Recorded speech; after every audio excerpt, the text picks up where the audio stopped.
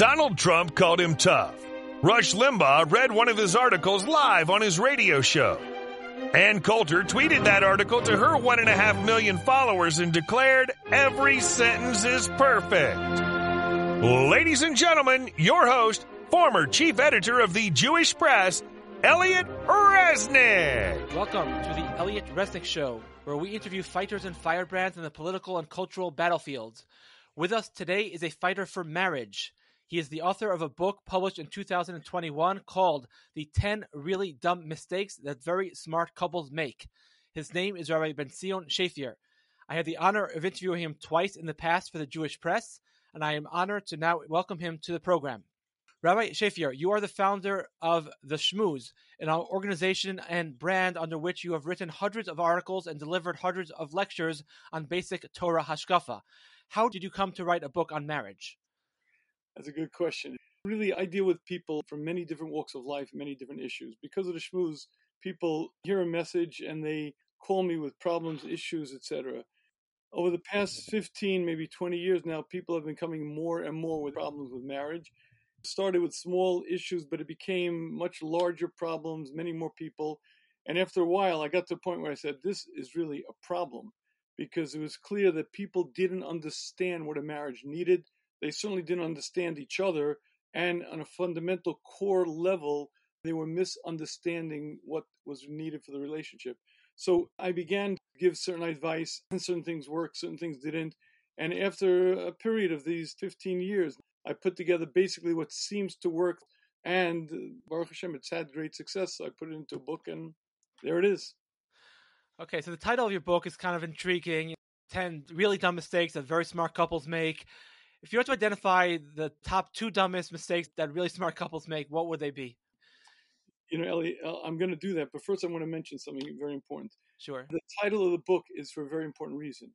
Because on a regular basis, I sit here and I get a couple in front of me, and he speaks, she speaks, and my jaw drops. I go, I don't believe it. Are you guys, I just had a couple last week who were doing the same thing. And the week before and the week before, and you'll see people doing the same, again, I hate to say really dumb mistakes, even though they're very smart people.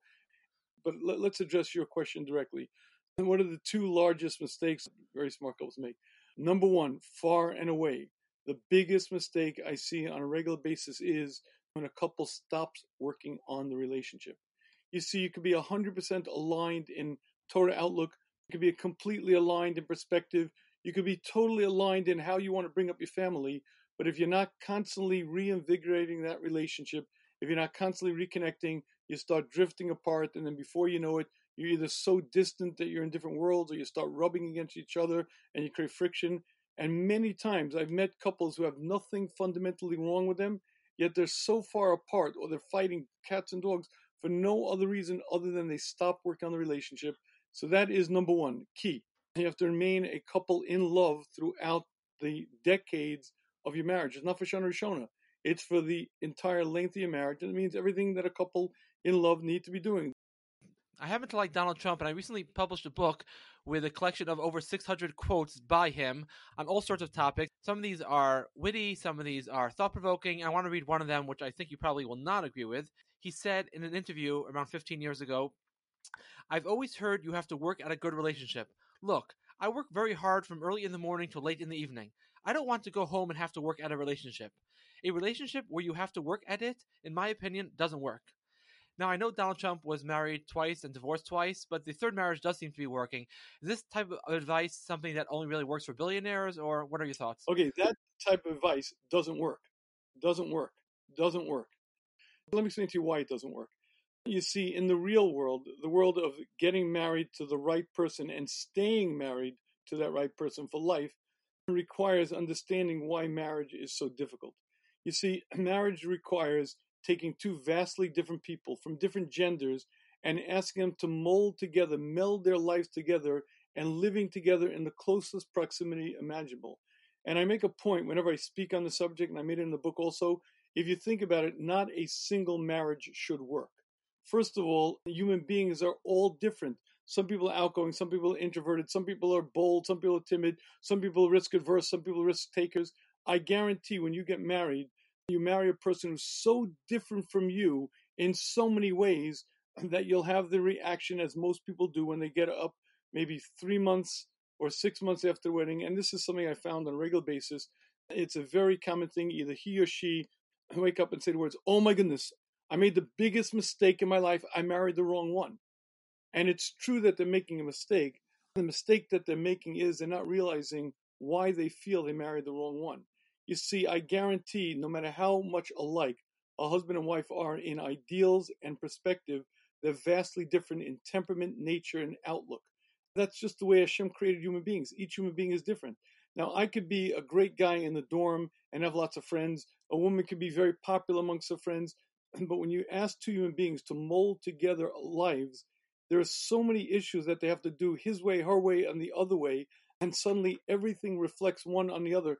If he's late, she's late. If she's sloppy, he's embarrassed. Everything they're doing together. And here's the greatest difficulty. They're vastly different, not just in temperament and nature, different genders. Men and women are so different and so apart that to put them together and expect them to live in peace and harmony should never work. Now, obviously Hashem wants marriages to succeed. And the superpower of a marriage succeeding is something called love in the relationship. You see, if we're friends, if we're partners, if we support each other, if we love each other, then my way, your way, we figure out a way. There's always a method. But if that love starts to wane, then very quickly differences become so huge, insurmountable, and they become just usually enemies fighting for their rights, fighting for their demands. And such a marriage can never exist. So anyone who says to you the words that a relationship doesn't need work, or I don't want to be in that kind of relationship, is making a fundamental mistake. Any relationship requires work. It requires a lot of work in giving in, understanding her needs, my needs, understanding what I have to change. And at the end of the day, Baruch Hashem, we're married now. My wife and I are married now, coming up on 36 years. And I have to tell you something. Baruch Hashem, I'm very happily married. I love my wife. She's not here to say otherwise. But I have to tell you something. Along the years, there were many, many things that I had to change, she had to change, you have to work on, because the idea of two human beings being alike and not having to change, not working on things is absurd. But more than that, certainly if you're not working on the relationship itself, then forget about it. And again, Donald Trump on number 3, he got lucky. And I don't know how their marriage is. You and I don't know, because until you get behind closed doors, you don't know. And I don't have a clue. But one thing for sure, that's bad advice. So, Elliot, I'm sorry for going on a rant, but that's... No, it's okay. I thought maybe it might be good advice if you're a billionaire. Then the woman knows what she's getting into. She's getting sort of a package deal. He doesn't have to bring as much, maybe, perhaps, as someone else has to bring into a marriage. No, I don't think so, Elliot. I don't think so. All the money in the world is not going to buy that. And billionaires on a regular basis get divorced. And again, Donald Trump bringing the proof. But it has nothing to do with money or power or position. It has to do with being a human being. When you're a human being, you have needs. You have emotional needs. You have real needs. And all the money in the world can't help me get used to someone else's way of doing things. And bottom line is, it requires a lot of work. One reason that quote I found sort of interesting is because I guess when some people hear about work, they're like, oh my gosh, who needs this marriage business if all I'm doing all day long is working? It sounds almost like, very tedious and very laborious. And people say, I know these older couples, some of these couples, they look very sweet together. They don't seem like they're, working and toiling all day long in their marriage. Why can't my marriage be like that? So do you mean work in a different sense, or? Okay, so let me comment on that. Marriage is the most beautiful, supportive, enriching relationship imaginable. And it is so far, when you're living together in close proximity with your best friend who loves you and supports you, and you do the same for her, it is the most empowering, it's the most beautiful, most harmonious relationship in the world. However, it requires a lot of work. The primary work, besides the relationship, is personal growth. Meaning, you see, Rabbi Duvitz Rosh Yeshiva Rochester once made a very interesting comment. He said, babies come into the world completely self-centered. The baby's hungry, the baby's cry, the baby's diaper's wet, the baby cries. The baby only knows and can only know its own needs. And the goal in life is to grow from being self-centered to being other-centered. Most of the time, we get stuck along the way, and somewhere we become 20% other-centered, 25%, 30%. Marriage is the first opportunity where you're in a relationship that demands that you put someone else's needs before your own. But it doesn't allow for it. It doesn't give you the opportunity. It demands it. And if you're incapable of doing that, you're incapable of being successfully married. Because at the end of the day, You have needs, your spouse has needs, and meeting everyone's needs in the best way demands that you actually learn to recognize their needs, validate their needs, and meet them. So the point is that much of the work in a marriage is really self-growth. The Bali Musa call it the school, the base Sefer Lamidos. It's the training academy of personal development, because in a real way, I'm forced to look at another's needs and meet them. And I have to be honest with you, on a regular basis, I meet guys and women as well who are so wrapped up in their own world that they cannot be successfully married. And I had a guy recently who I said to him, you need 2 more marriages. You have to get divorced this time, married a second time, and the third time you're going to recognize that you are the problem. Because he was so wrapped up in his own world, he could not even begin to imagine that his wife had any rights or any needs. He comes first. He's the only one. And it may sound, obvious when I say it now, but it sure wasn't obvious to him. So the bottom line is it work? Yes. It's called self-growth. It's called self-improvement. But it's the most harmonious, beautiful relationship. And the peiros, the fruit, are so beautiful and so wonderful that it's worth the work. And more than that, if you don't put in the work, the pain and misery is very, very, as beautiful as it is to be married to your best friend. You know what it's like to share a roof and a life with a person that you hate and who hates you? And if you're married and you don't work on your marriage and you're in a very rocky spot, so what can I tell you? Life is very, very rough and very ugly. A few years ago, you told me in an interview that Laura Doyle's book, First Kill All the Marriage Counselors, is, quote, a phenomenal book and a game changer, end quote. You said again, quote, it's not for everyone, but there are some marriages that can literally be saved by it, end quote. What about this book made you praise it so highly, and do you incorporate her advice into your own book? Okay, it's an excellent question. So let me explain to you why I feel Laura Doyle's book is very helpful. We all, every human being gets married, has this insatiable, incredible need to change their spouse. It's endemic to the human race. It's something that I find in all marriages. He needs to change her. She needs to change him. They each need to change each other. And they each spend an inordinate amount of time, effort, and energy trying to change the other. Now, the reason for that really often comes from a good place, especially with women. Women have a maternal instinct. They're good, they're giving, they're concerned. Now, here's the problem. I have a nature and my spouse has a nature. Let's assume that I'm very on time and my wife isn't. Or let's say I'm very neat and my spouse isn't.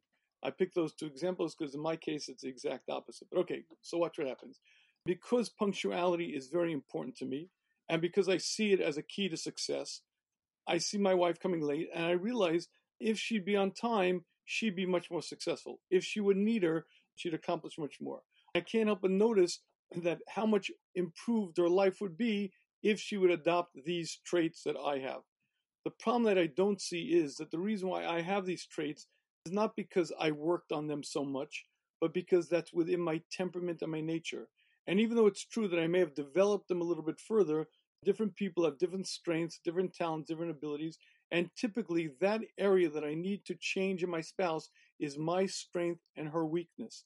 And once you get that, you understand why this is such a Pandora's box. Because you see, the reason why, let's say, I'm on time is because by nature I'm punctual and it's easy for me. And the problem is my spouse isn't, and therefore it's very hard for her. So I can't help but notice how often she comes late and how much it damages her success. I can't help but mention it to her, but here's the problem. Likely she either can change or it's hugely difficult for her to change. So this invariable need to change a spouse never succeeds, never accomplishes its goal. All it does is frustrate one the other, and all it does is create a tremendous amount of havoc in a relationship. So that's background. Now, women happen to have this trait much more than men, again, because of maternal instinct and etc. And I found many a times that a woman gets into a relationship, and I'll be frank, there are many times that women are more mature, more put together than their husbands. So let's say you have a marriage where that's happening. She is more responsible financially. She's more responsible with the children. She's really, listen, typically if you speak to a grade school teacher, they'll tell you that on average, the boys are 2 years less mature than the girls. Okay, so here's what happens. A young man and a young woman get married. She's got it together and he's whatever. He's less responsible, less financial prudent. And she realizes soon into the marriage that if she doesn't put her foot down, they're going to spend into debt. and they're never going to accomplish what they need. The taxes never get filed. So she takes over the job and the role of the drill sergeant, master in charge of the marriage. And I've seen many a time when a woman from a good place, and good women act like they are absolutely tyrants, demanding that the husband do this, be here, do that, and brooking no excuses. And they act like, I don't want to say it, but I sometimes look at women and say, my God, do you know what it's like to be married to you? You're a tyrant, you're a drill sergeant, you're a despot. Like, stop it. The reason why Laura Doyle's book is very important for some marriages, for some women, is because if a woman finds herself in that place where she has taken over the role of being the one in charge of things, it's very difficult for a husband to be married to such a woman. First of all, there's a thing called the male ego. But even if the male ego wasn't what the male ego was, it's not easy for anybody to take orders from a boss and actually like that person, let alone love them. And many times women make it very, very difficult for their husbands to love them when they boss them around, when they bully them, when they, even with good intentions. So for those situations and those marriages, Laura Doyle's book is very helpful and very beneficial. In terms of whether I quoted in my book, I don't recall offhand. I read extensively many secular marriage books. Obviously, I tried to do as much reading I could in Chazal and Das Torah, but I read pretty much every popular, well-known marriage book. So it could well be that I unconsciously adopted certain points from her. But again, I definitely feel the book has a lot of value in some marriages, and for certain situations, I definitely recommend it. What's the key point of the book that helps solve the problem you just mentioned? For her to recognize that if she doesn't give up control, she's going to continue being miserable. You can't control another human being. Certainly not in a marriage, but you can't control anyone. And the thought that if I don't take control, we're going to go bankrupt, or we're not going to, okay, so we're going to go bankrupt. But one thing for sure, we're going to be in financial difficulty. Either we're going to be happily married in financial difficulty, or we're going to be, in the same financial difficulty and unhappily married. And when a woman realizes that it's not working anyway, it never works, because maybe she could bully the husband into doing things, but it's never worth the cost, because he ends up being he's become so negative towards her, and it creates such ill will that it's just never worth it. So when she realizes that, hopefully at that point she gives it up and says, okay, we'll do the best we can. She stops becoming the drill sergeant. They become equal partners in this marriage. They do the best they can, and it could be, you're right, financially things don't work out so well, or in terms of, getting things done, things don't work out so well, but they're happy. And suddenly, first of all, he's a lot more likely to be willing and interested in A, meeting her emotional needs, B, even meeting those needs that she originally was, focused on, namely the household chores.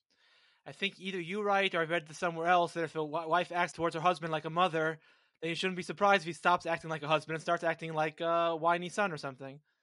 Yeah, it's definitely true. I don't know if I wrote it either, but it's definitely true. Right. What do you think about marriage therapy? Rabbi Manas Friedman, who is a popular Lubavitch speaker, once said that a marriage therapist is the last person you should go to if you wish to save your marriage. And I also heard him say, in connection with this general question, that a therapist at best can offer you advice on how not to be angry at your wife. He can't tell you why, morally speaking, you shouldn't be angry at your wife. What's your opinion on marriage therapy? Okay, so let me indirectly answer that question. Why did I write this book? And more than that, why am I so focused now on getting the video book out? There's a video book of the 10 really dumb mistakes. Because there's one thing that's lacking fundamentally from a marriage that no marriage therapist can ever provide. And that is understanding the nature of a marriage. You see, if you go to the doctor because you have a problem with your pancreas, or because you have a problem with your liver or your heart, the doctor can deal with the topical issue. The topical issue may be endangering your entire health, and you may die if you don't deal with it. But the bottom line is, being healthy requires eating right, exercising, keeping your stress levels down. A doctor cannot provide that for you. No doctor in the world can do that. So here's really what happens, I find. When you have a marriage that's in trouble and you have a conflict, there are times when you need a marriage therapist, and there are times when without a marriage therapist, you're not going to get back to equilibrium. But even if the marriage therapist is able to do his or her job properly and perfectly, you still have to do the incredibly real work of understanding what a marriage is, working on the relationship, understanding your part, her part, and figuring out how to make this thing work. So that's really, to me, that's the primary knowledge gap that was lacking. That's why I wrote this book, because I wrote it as a guide to direct people to understand what it is that a marriage needs, what it requires, what should you expect, how to stay healthy in a marriage. You call it marriage fitness if you want. The point is, if you keep it healthy, you end up not needing those repairs. Even if you do need the repairs, it's a lot quicker and a lot easier. But regardless, you need this information. I once heard someone say something like that in marriage therapy, there's a very basic value judgments that come into play. Meaning, in the secular world at large, I'm generalizing, but there's a general notion that marriage is for my personal happiness. So if I'm not happy now, maybe it's time for me to move on. Whereas in Judaism, we have a bias towards, no, this marriage is a sacred union. We're supposed to always try to make it work, barring, of course, extreme circumstances. So there's a bias either in one direction or possibly in another direction, depending on whom you're asking for advice. Even forget therapy for a second. If I'm asking person A for advice or person B for advice, I might get two different types of advice, depending on what that person thinks the point of marriage is. That's definitely true. But even if you have a marriage therapist who has a good outlook on life, which, you're right, is very debatable and very questionable, even then their role is very limited. And again, what they can help you with is they're needed sometimes. But again, it's not going to solve the overall issue, because if you're not eating right, not exercising, not keeping your stress levels down, you're going to be unhealthy and you're going to suffer. So going to the specialist for the problem that came up, you may be able to deal with your heart condition, you may be able to deal with your pancreas, but again, you're going to go back to the same problem unless you actually make sure that your marriage is intact, that you're working on the real health of it, which again, I think is things that you need to understand about the marriage. And that's why, again, I wrote the books. Right, and again, I don't want to belabor the issue, because you make several references. So you have to understand what marriage is. So what is marriage then, if you don't mind? Yeah, that's a good question. What is marriage? So marriage is a relationship. Let me use Chazal's words, Re'im Ahuvim, best friends who love each other. But you have to understand what that means. Best friends means I'm dedicated to the other person's good. I'm looking out for the other person. I have needs. I have things that I absolutely need, but I'm focused on the other person and understanding that at the end of the day, her needs are going to be different than mine. Her temperament is different. Her nature is different. Things that she needs are going to be different. And figuring out what's normal for her and how I can meet those needs, and at the same time, her back for me. It's a very complex, one of the reasons why marriage is so complex is because every human being is different. So by definition, every marriage is going to be different. If you have two different people, their relationship is going to be different than any other two people. So every single marriage is different. Every single relationship is different. Men and women are vastly different. A marriage is supposed to be a harmonious relationship where you're meeting your spouse's needs, she's meeting your needs, and together you're in this environment of support, best friends who love each other, going through life together with your companion, with your other half, going through life hopefully happily and harmoniously. That's certainly the goal. I don't know if I answered the question, Elliot, but in Tamsis Advarim, in short words, I believe that would be a definition. Best friends who love each other. I want to ask you something that I actually asked you when I interviewed you for the Jewish Press 2 years ago, which I think was one of the key points of your book, is you mentioned, I think you actually quote some study. I'm actually not a huge fan of psychology in general, but mostly because I don't like the grand theories that psychologists come up with about life and whatnot, which I think just a form of philosophy rather than actual science. I do kind of like, though, when they do these like little mini experiments where you can that I find sometimes very illustrative. So I think you said that there's someone did a study once or did a survey, and they found that they asked men and women, what would you rather have, be respected or be loved? And women said, I'd rather be loved, and men said they'd rather be respected, which I thought was a very interesting answer and it's sort of a key, I think, in your book. And I think you mentioned the Rambam mentions that for a man, it's much more important. If you could elaborate on that point, the difference between men and women and what they need or want out of a marriage. Okay, Elliot. So because this is being recorded, I have to be very guarded because I could get arrested today, because free speech, free thought are no longer rights given to us human beings. So what I will say is politically not accepted, not politically correct. But let me say it anyway. As radical as it may sound, are you ready? Are you sitting? Are you with me? Here we go. Men and women are different. Let me say it again. One second. Men and women are different. They're not the same. No. Different needs, different temperament, different interests. They're living in different worlds.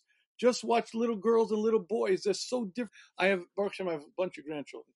I happen to have 3 grandchildren about the same age, 2 girls and a boy. And the girls are twins, 6 years old, and the boy is just about the same age, and they love playing together. But the girls look at him at some point and go, we just sit down and be normal. He's running and jumping and playing with it. We just sit down and play. And they can't wrap their heads around why he's so, because he's a boy. And believe me, by the time they're 8 or 9, they're not going to play together. Because at the very core of their essence, Hashem designed a man and a woman to be fundamentally different. And even though, again, this is not politically correct, we're demanded by science or certainly by liberalism, by the great religion of liberalism, to forget what's obvious and clear. It should be obvious and clear to any thinking person that men and women have different needs, different interests. Now, the reason why this becomes so complex in a marriage today is because when we're inundated with this idea that men and women are the same, what happens in a marriage so many times is he expects her to be just like him. She expects him to be just like her. And just what happens is, in a very short time, here, I'll give you a good for instance. You say the Rambam. The Rambam says that basically the formula for a successful marriage is a man has to love his wife as much as himself and treat her with more respect than himself. And the Rambam says she has to treat him with an exceeding amount of respect. Now, one of the observations is the Rambam left out love by the woman. He has to love her as himself and respect her more than himself. She just has to respect him exceedingly. Does the Rambam expect a woman to be in a loveless marriage? And the answer is love is natural to a woman. If her needs are met, if she feels her spouse cares for her and is attached to her, naturally the love will overflow from her and she'll have that natural attachment, that natural bond. For a man, it's a lot harder. Men go out to work or whatever they do and they're very involved in their world. That statistic that I quoted was actually by a very interesting woman. She's a fiction writer. And when she was writing for fiction, she was trying to research to see a certain point, and she kept asking men who gave her the wrong answer. And she realized that there's certain strange things. Anyway, she was a very intelligent woman. She hired a census taker to do full interviews. And what she discovered is that men and women answer many questions in polar opposite ways. And she wrote 2 books. One is for women only. Her name is Shaunti Feldhahn. You can look it up. The books are very well worth reading. In any case, what she discovered is that men and women have different needs innately in the relationship. If a woman doesn't feel that she's cherished, if she doesn't feel that her husband loves her, if she doesn't feel that her husband puts her first, she will be miserable. And I've seen this on a regular basis. I'll have a couple come into my office and I'll ask him, how's your marriage? Good, Baruch Hashem. I'll say to her, how's your marriage? It's terrible, it's horrible. Wait, are you guys married like to each other? Like, what's going on here? And the answer is, his needs are met. He works, he's dedicated to his family, and he really is a good guy. And the only thing lacking there is she's not getting the attention that she needs. She doesn't feel that he cherishes her. She doesn't feel that he really puts her first. And even though he'll work like a dog, and even though he'll take a bullet for her, and I've seen this regularly, where a guy will literally take a bullet for his wife, but his wife says the words, he doesn't love me. And gentlemen, this is the big secret. Anyone who's listening to this, listen to me very carefully. It is the husband's responsibility to romance his wife. Let me say it again. It is the husband's responsibility to romance his wife. Most guys, if they don't go out, if they don't get the wife doesn't buy him cards, he's okay. I've met very few guys who say, my wife never buys me a gift or a card. I met many women who say that. Because a woman has a need in her essence to be cherished, to be loved. If she knows that her husband loves her, if she knows that her husband cherishes her, she'll be happy. If she doesn't know that, forget about it. So the differences between men and women are very real. Again, we're taught by popular culture today that they're not there. And guess what the success rate of that philosophy is for life and for marriage? Not very high. And I think that book that I mentioned, Feldham's book, is a good read because it brings these points out in very clear ways. Right. And then the opposite side, I think you also mentioned how important it is for women towards men, that men, maybe it's the male ego, but men crave respect, and they can have all the love in the world, but without respect. Right. Ellie, it's respect, but it's more than needing respect. It's the lack of respect that will kill him. You see, women don't realize this. He doesn't need you to stand up when you walk into the door. He doesn't need you to bow down to him. The one thing that you have to do is not treat him with disrespect. And women don't get this. I had a certain family member who, when she would come into the house, I would leave. Why? Because she was so overly helpful. It used to drive me nuts. Lady, I know how to tie my shoes. I'm grown, and women sometimes they try to be helpful and they don't realize that to a man it's insulting. Like disrespect in a man's world is a very powerful thing. When a woman, let's go back to Laurel Doyle. So when a woman tells her husband, do this or do that or be here, why'd you, he perceives that as extremely disrespectful. Now, the reason he perceives it as disrespectful is because he's an adult. And even if he knows that he's doing wrong, and by the way, here, listen, if a guy bounced a check or a guy showed up late, he knows it, he gets it, he's not a fool. But when you tell it to him in very clear terms, and you say it to him as a school teacher, the amount of disrespect that he's experiencing at that moment is powerful, and that is disastrous to a marriage. So I would say the key is a woman needs to be cherished. She needs to be loved. It's a husband's responsibility to romance his wife. Ladies, make sure that you don't treat your husband with disrespect. Disrespect means listen to the way you talk to him, listen to the way you request things, and recognize whether you're treating him as you would another adult, or you've gotten so accustomed to just bossing him around or just speaking in a way that's not nice that you don't even realize it anymore. Okay, I want to ask you one critical question on your book. So in your book, you advise men to listen to their wives speak about annoying people in their lives without trying to offer solutions. Because you write that the women often just want to vent to those they love. They're not looking for solutions. But isn't venting problematic according to the Torah when it concerns other people? I mean, we're not supposed to badmouth people just because we feel like it. So instead of advising men to listen to their wives vent, wouldn't it perhaps be better to advise women not to vent and to understand why their husbands feel uncomfortable just listening silently? There used to be you don't pull on Superman's cape, you don't spit into the wind.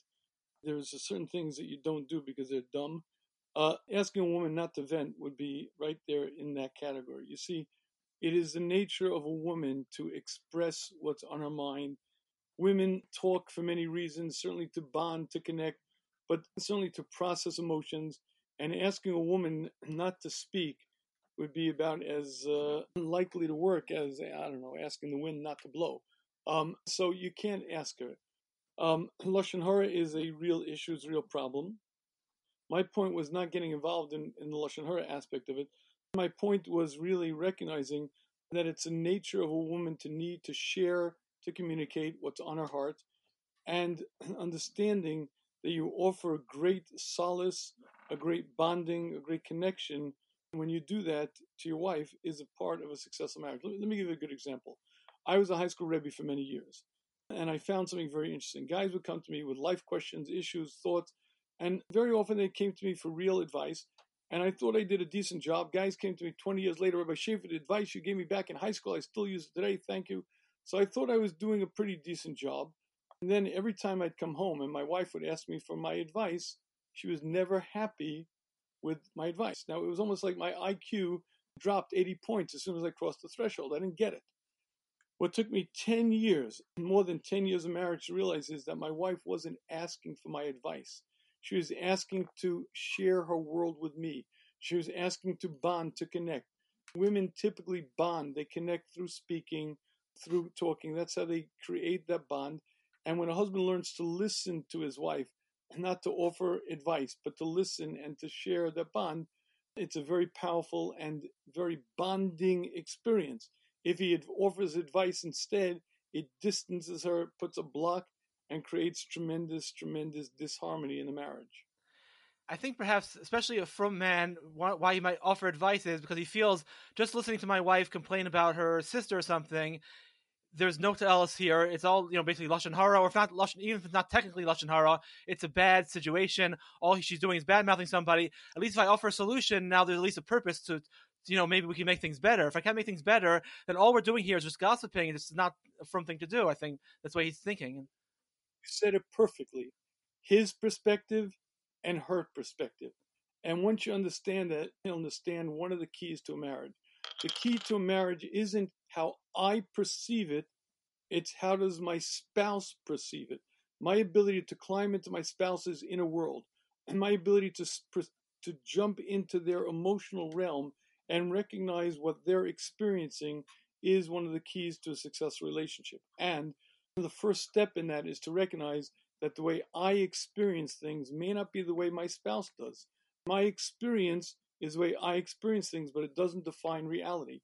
Too many times we take that attitude that the way I experience things defines reality, and then I become a very difficult person to be married to, because you see, my spouse experiences the very same thing in a very different way.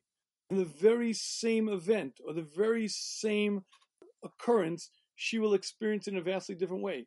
For a woman, when she's venting, she's processing her emotions. She comes away, by the way, invariably it happens, a husband and wife get into a fight. And the wife wants to continue, and the husband just doesn't want. It's not getting us anywhere. It's like, stop this. All we're doing is getting more embroiled. Many times, the reason why a woman wants to continue is because she wants to resolve it, and by speaking about it more, and by bringing out her position, his position, for her, it often resolves things and brings it to a much better point. Typically, men get very quickly, they get hijacked, and emotionally they become out of it, and very quickly they're no longer able to be intelligently in that process. Men's emotions work differently. Typically they're not, I don't want to disparage men over here, but a level of emotional intelligence, typically women are better at it than men. Now, the result of that is that if you're going to treat your spouse just like you, but of a different gender, but she's just like me, it's going to be very difficult to be married because she's not like you. I guarantee it. You're not like her, she's not like you. It doesn't happen that way. And the ability to recognize why, meaning if you're married for 10 years and your wife does the same thing again and again and again, maybe it's time to say, gee golly, why is she doing that? By the way, here's from the book. Elliot, very important. I ask couples all the time, what are the two most important words in a marriage? This is a test of let's say if you're paying attention to the book. What are the two most important words in a marriage? I know the answer to the question because I read the book and I saw one of your videos once where you explained this. But so most people say, I love you, I'm sorry, I was wrong. Nope. The two most important words in marriage are the words, that's strange. That's strange. Why? Because when you say the words, that's strange, you then look at your spouse with the scientific curiosity to figure out why are they reacting that way. I don't get it. She's normally a grounded, sober person, and she's getting so emotional. That's strange. Why is she doing it? That's strange. He's normally a kind, considerate guy. Why would he act so callous? That's strange. Opens you up to the scientific curiosity to then discover the inner world of your spouse. Now, you say those words to yourself. You don't say it to your spouse. But if you approach it from a scientific perspective, you put away your agendas, you put away your bias, put away your experience, and look at your spouse and say, I don't get it. For 10 years now, I've been saying X, and she reacts Y. Why is it? She's a nice person. She normally is so kind. Why would she do it? If you do that very, very difficult step, what you begin to realize is maybe, you ready for this one? Maybe because she's different than me. Maybe because she feels things differently than I do. Maybe because she has a different experience than I do. Maybe the thing that we both lived through that looks one way to me looks vastly different to her. And once you do that step, then you begin the ability to climb into her emotional world, to recognize her reality, and then you can be happily married. If you're not able to do that, it's impossible to be happily married because she's incredibly just irrational or illogical, whatever. That ability is a big step to be able to climb into the emotional world of my spouse and recognize it as valid and then work with it is a huge step in a successful marriage. Okay, last question. You consider Rav Henoch Leibovich, the former Rosh Yeshiva of Yeshiva Chavetz Chaim, to be your main Rebbe, if I'm not mistaken. Before you go, can you please speak about him for a minute or two? What about him made him so special, and what did his greatness lie? That's a great question. The Yeshiva Tzal was the warmest, nicest, most concerned, most caring human being I ever knew, the humblest human being I ever knew, and the wisest person I ever knew. I don't know, the Yeshiva Tzal was not just a gadol, he was a gadol b'Yisrael, but it was much more. I don't know, he had a Masorah and caring, giving over. He knew to build up Talmidim. He never gave Musar. I was a very close Talmud, and I used to say to the Yeshiva, Rebbe, I could take it, you could take it. One time the Yeshiva told me something straight, and I want you to know, I realized why he never says Musar. It pushed me away. I felt a wedge. I loved the Yeshiva, and I still respect, but there was like the words, and I realized something very, very critical over there. Criticism is the most damaging force in any human relationship. The Yeshiva's ability to see the greatness in another person and build it up was incredible. The reason why I want to share that right now is because in marriage, that is one of the most important things. I guarantee your spouse has flaws. I guarantee it. First of all, how do I know your spouse has flaws? Because we all have flaws. If we were perfect, we'd be done our job here. It'd be time to leave. Let's hope your spouse still has flaws. But here's the great chiddush in the humanity. You too have flaws. I guarantee it. Because again, if you didn't, you'd be out of here as well. Okay, so here's the problem. The problem is I can't help but notice the flaws of my spouse. And out of goodness, out of concern, I'll mention them to her, to him. Now, besides needing to change my spouse, which is one need, criticism is so destructive to the relationship. It drives a wedge between people, distances people. You see, what does it feel like to be loved? It feels you're accepted, you're embraced, you're validated. What does it feel like to be criticized? You feel put down, not good enough. You have become a vastly unworthy human being. When you criticize your spouse with all the good intentions in the world, and what it does is it damages the relationship and wrecks the bond and the connection, and you have to avoid it like a plague. You asked about the Rosh Yeshiva. One of the strengths of the Rosh Yeshiva to build a human being up and never criticize. And it's something I think is an incredibly important lesson for marriage. And again, I spend a lot of time in the book discussing that point, the damage of criticism. Okay, thank you so very much, Rabbi Shafir, for your time. Elliot, thank you. A pleasure. All right, that does it for us. If you'd like to buy Rabbi Shafir's book, The 10 Really Dumb Mistakes That Very Smart Couples Make, there's a link to the book in the episode description. I hope you enjoyed the episode and have a great day or a great night, depending on when you're listening to this podcast.